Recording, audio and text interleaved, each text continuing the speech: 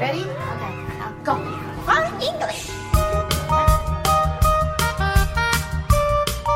英语放轻松，5分钟马上通，你讲英语买通，放英语，放英语，放 English。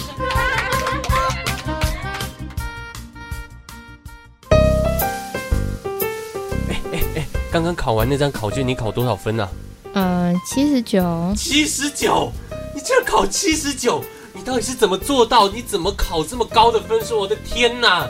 刚刚这么难，你居然能考79，你实在是太厉害了吧？那你考多少？说到那张考卷我就难过，我怎么会考这么低呢？你看我第一题又不会，第二题我又不小心，第三题也都是猜的，大部分都是猜的，那你到底考多少分啊？太烂了，97而已。哦，你每次都这样，一直讲，明明考很好，然后却一直比较，为什么你要一直比较啊？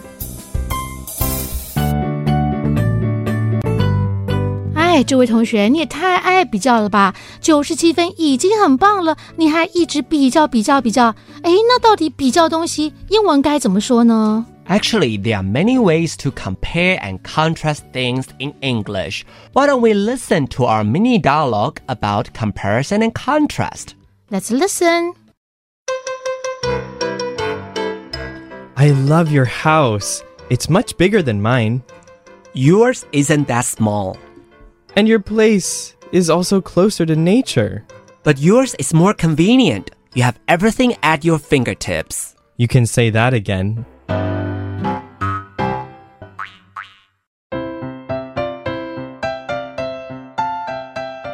从对话当中呢，我们可以听到这两个男生呢，他们在比较房子的优劣。那到底他们在比较哪一些呢？ First of all, they are comparing the sizes of their houses.One is bigger than the other. 第一个他们在比较房子的大小，所以我们可以用 bigger 比较大的。And the other one has a lot to do with location, because one is obviously in a city and the other one perhaps is in the suburbs. So we can hear your place is closer to nature. 第二点他们比较的呢就是地点。好，所以有一个人呢，他是住在市区，然后另外一个呢可能住在郊区，所以呢 closer to the nature 就是离大自然比较近，比较有风景啦。Lastly, they are comparing which one is more convenient. So we are talking about convenience.最后一个当然很重要了，就是便利性、方便性 convenient， 在比较谁住的房子比较便利。 So we can see your house is bigger, your house is closer to nature, your house is more convenient. It's how we compare things. 所以从刚才的句子当中呢，我们就可以发现比较东西可以用这样的句型哦。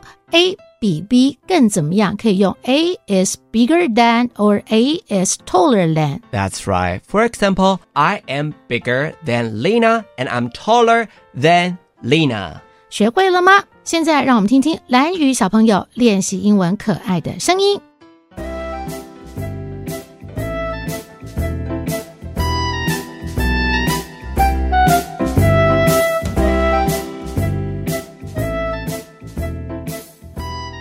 我们是蓝宇高中国中部学生。我是周炳生。我是苏慧慈。I love your house. It's much bigger than mine. Yours isn't that small. And your place is also closer to nature. But yours is more convenient. You have everything at your fingertips. You can say that again.